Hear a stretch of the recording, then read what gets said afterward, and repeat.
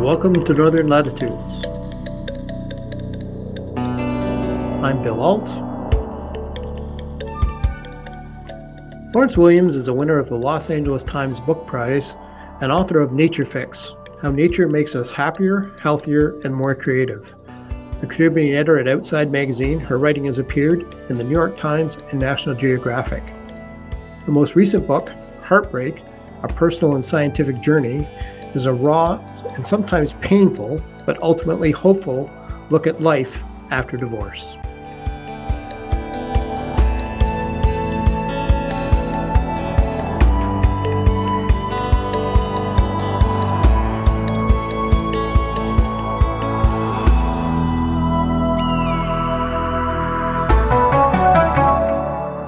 Welcome to Northern Latitudes, Florence. Thanks, Bill. Great to be here. Your book, Heartbreak: A Personal and Scientific Journey, is deeply personal. It's got a lot of raw feelings in it about first relationships after divorce and the things that we're trying to do to help when heartbreak comes. I'm sure it hits home for a lot of people. Yes. Why make public such a personal story?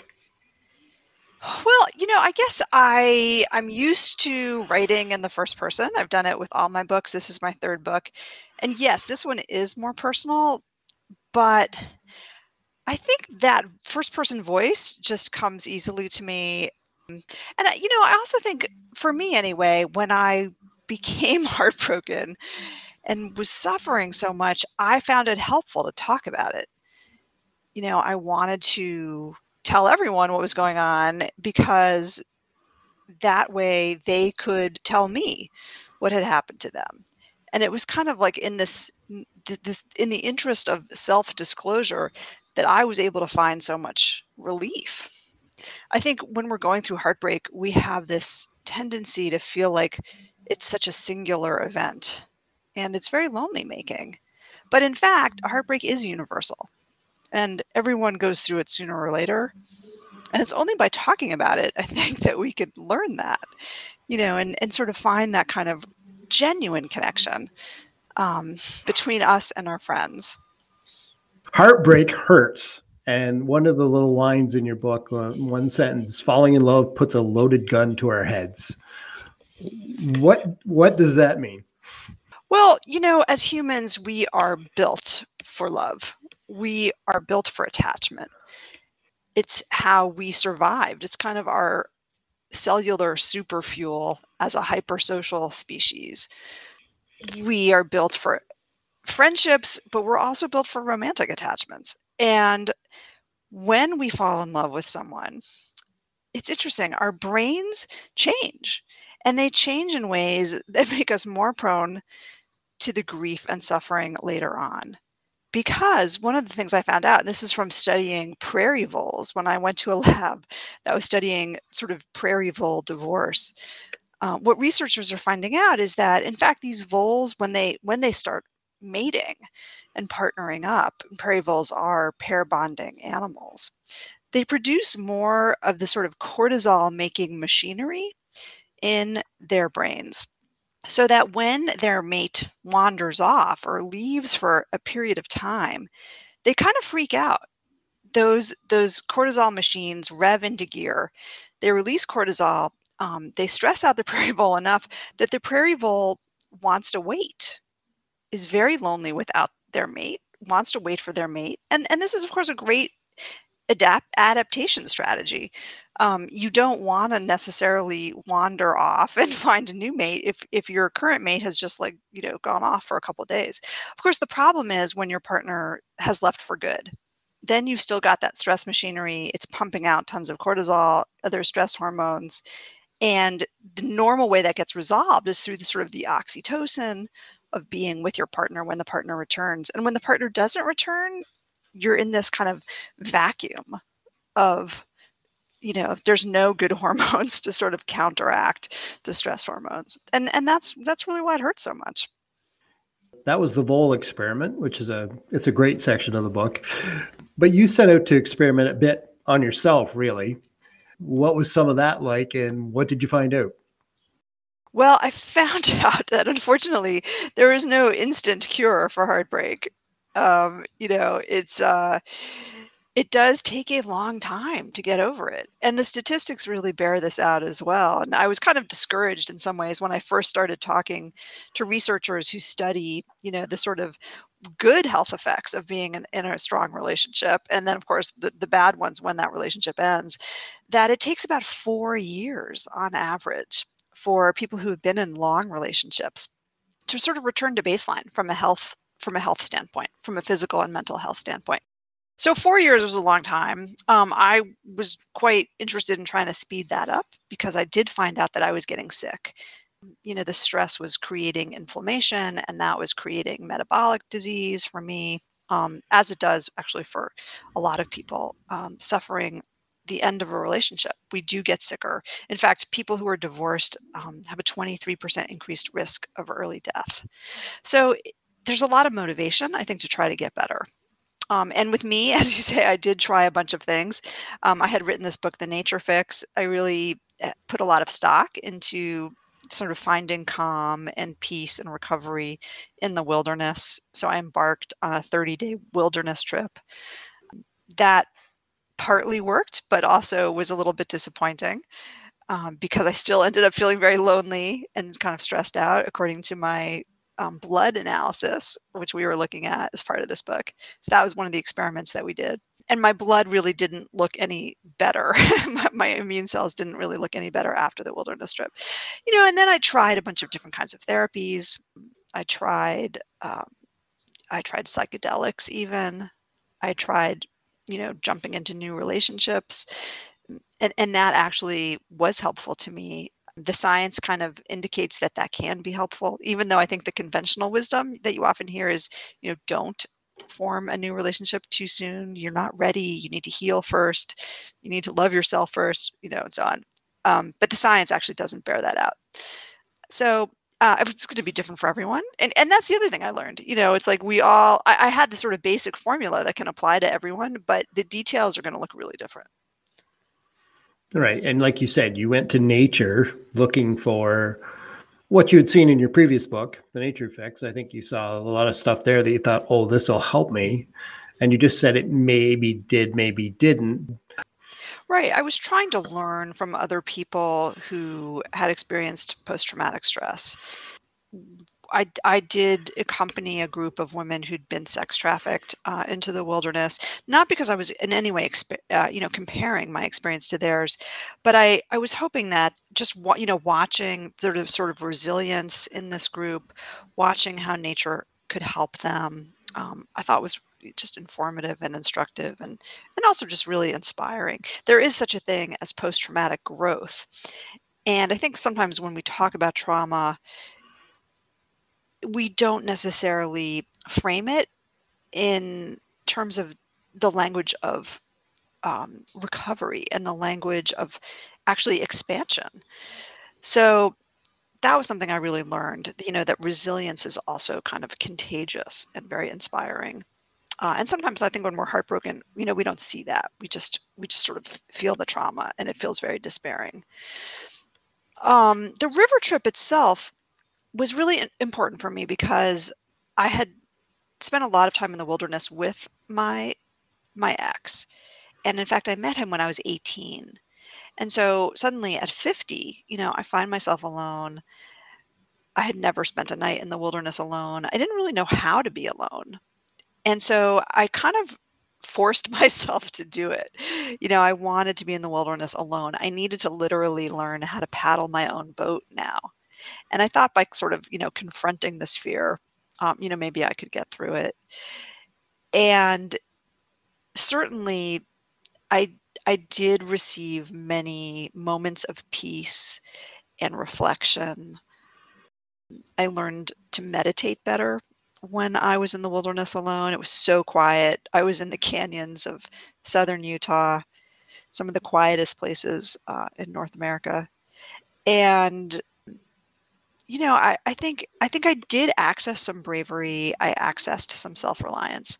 But when you're a woman alone in the wilderness, or really anyone alone in the wilderness, you're going to be paying a lot of attention. Your body knows you're alone, that you're depending on yourself for survival. You can't really screw up. You can't, step on a sharp object. You can't light the beach on fire. You can't tie your boat in badly at night and then be left without your supplies. So you're sort of hypervigilant, which in fact replicates the state of stress that your body already metaphorically feels by being abandoned in love. So it kind of makes sense actually that my white blood cells would still be like, actually, we're still a little bit stressed out here.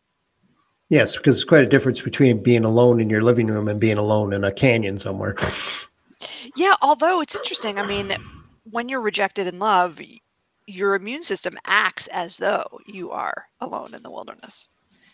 It feels the same way. It feels like all it knows is you've been abandoned. You're more likely to get injured now. Let's put out some more inflammation. That's why the immune system changes. And so here I was actually sort of replicating the metaphor. So it maybe wasn't the best idea. And trauma's, I mean, I don't think the word trauma is something that we really associate with heartbreak, but it really is trauma, correct? Well, yeah, I mean, I was reluctant to use that word. I had spent time with veterans who have post-traumatic stress. I'd spent time with these sex workers. I was like, this trauma is nothing compared to that trauma. But the people who work with those populations said to me, no, you know what? Trauma is also heartbreak. Heartbreak is also trauma. And it's because we are so kind of broken down and so torn down to our kind of emotional core. Our sense of identity has been, in some ways just kind of smashed, and it creates this, it can create this sense of real fear and real anxiety, an inability to sort of functionally move through your life, move through your days, because you're so upset and preoccupied and disoriented. And that's trauma. Like the definition is that you really are impaired in terms of your ability to sort of get through your day. And that was definitely the case for a while. One of the people you talk to along the way is Helen Fisher, a biological anthropologist. And one of her lines is, almost nobody gets out of love alive. Yeah. And it's so true. How much, if you could break it down as a percentage, how much do you think time and, self-reflection and all those things is part of the healing process for this? I think it's huge. Time is huge. Time is probably the biggest factor of all. But here's the thing. Some people don't recover very well from heartbreak. It takes them a lot longer. Some people never really recover from heartbreak. And they're the ones who are skewing the statistics in terms of, increased disease and increased risk of early death. And so it's very important that we take heartbreak seriously. It's very important that we learn as many strategies as we can for speeding up that recovery timeline, because our cells and our bodies are suffering. We don't want that increased risk of disease. We want to get through this in the best way we can. And it's not going to happen unless there's a lot of self-reflection, unless there's, I think, a sense of our own capacity to learn from this experience, to make meaning from it, to move on in a way that we actually feel like perhaps we're better people. We're better able to access love. We can show up better for the people in our lives because of having experienced the suffering, having become more empathetic, having learned ourselves better, having learned to become more comfortable with big emotions, which is not something, our cultures teach very well. There are a lot of lessons in heartbreak, and I think that's the key. And speaking of the people in your life, how did the people around you receive the book? Oh, super well in general. I've heard from a ton of strangers, that they're very of course, appreciative. Yes. And I mean, even, my kids have been very, very supportive. They're both adults now. One just turned 18 not too long ago, so a new adult. I've asked them actually not to read the whole book because there are things in there that, no one wants to read about their mother, I think, and things about their parents' relationship. But they did read the sections of the book that they're in, and they couldn't have been more supportive. So that was really wonderful to see. And then a lot of my friends have said, wow, I didn't know how much you were suffering because you project this kind of, competence, and, you're someone who, like all of us, I think, is good at kind of putting on a mask and, getting on with our lives and doing what we need to do. So a lot of my friends were like, wow, I'm sorry that I wasn't there for you more. I didn't know how much this hurt. But of course, my closest friends were the ones who really did know everything. And it's important to have people like that in your lives who you can really be your true self with. I think that's really important. Yeah, you really, really need that support structure to lean on in times like this. You really do. That's how we feel less threatened. It's how we feel less lonely. When loneliness researchers ask people, do you consider yourself lonely? One of the questions they ask is, how many people can you call in the middle of the night if you're having a crisis? How many people, will pick you up on an abandoned highway at 4 a.m. to come rescue you? And sadly, the number has declined in recent years and in recent decades. People are lonelier now than they've probably ever been. Humans as a whole are lonelier than they've ever been in the history of the species. And we're seeing it just get worse now in these last few years. And I would hazard to guess that probably has a lot to do with the way we're not interacting with each other now. Yeah, that's right. I mean, certainly the pandemic has created a sense of isolation for a lot of people, increased, especially, teenagers are reporting the biggest increases in a sense of loneliness. And that is tragic. You'd think with all the social media, they might feel more connected in some ways. But in fact, social media is, if anything, making people feel even lonelier.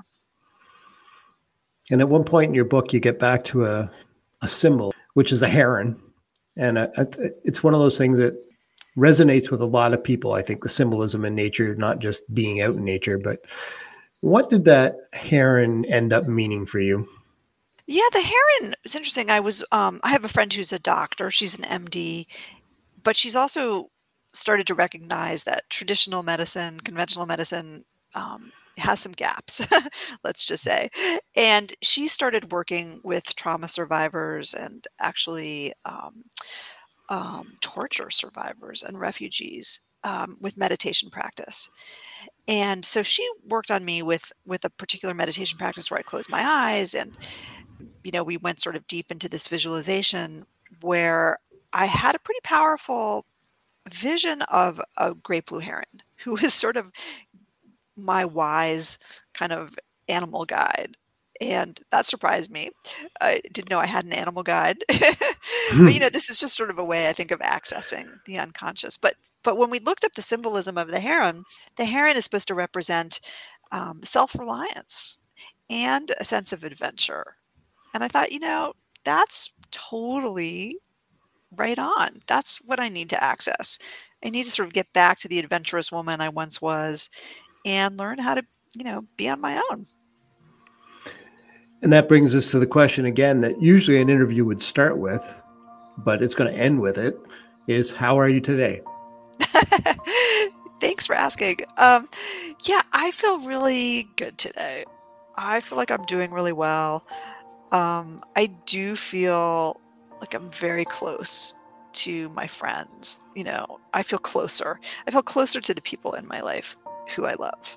And I feel like I am better able to show up for them. I feel like I'm a better listener. I feel like I'm more empathetic. And I've learned a lot about how to be in relationships, not just romantic relationships, but how to really sort of show up for my community and hopefully for even my planet, which is something I think we all need to access more. The name of the book is Heartbreak, A Personal and Scientific Journey. And I want to thank Florence for coming on and talking to us today. Thanks, Bill. It's been a pleasure. Florence Williams is an author based in Washington, D.C. Her most recent book is called Heartbreak, A Personal and Scientific Journey. And that's it for episode 6. Thanks to producer Sarah Simpson and social media director Alina Simpson for their help this week. Our theme music and brand logo are by Titan Sound, John Sanfilippo. Make sure to tell a friend about the podcast and send them over to the podcast page at northernlatitudes.ca. I'm Bill Alt. Find your way to Northern Latitudes.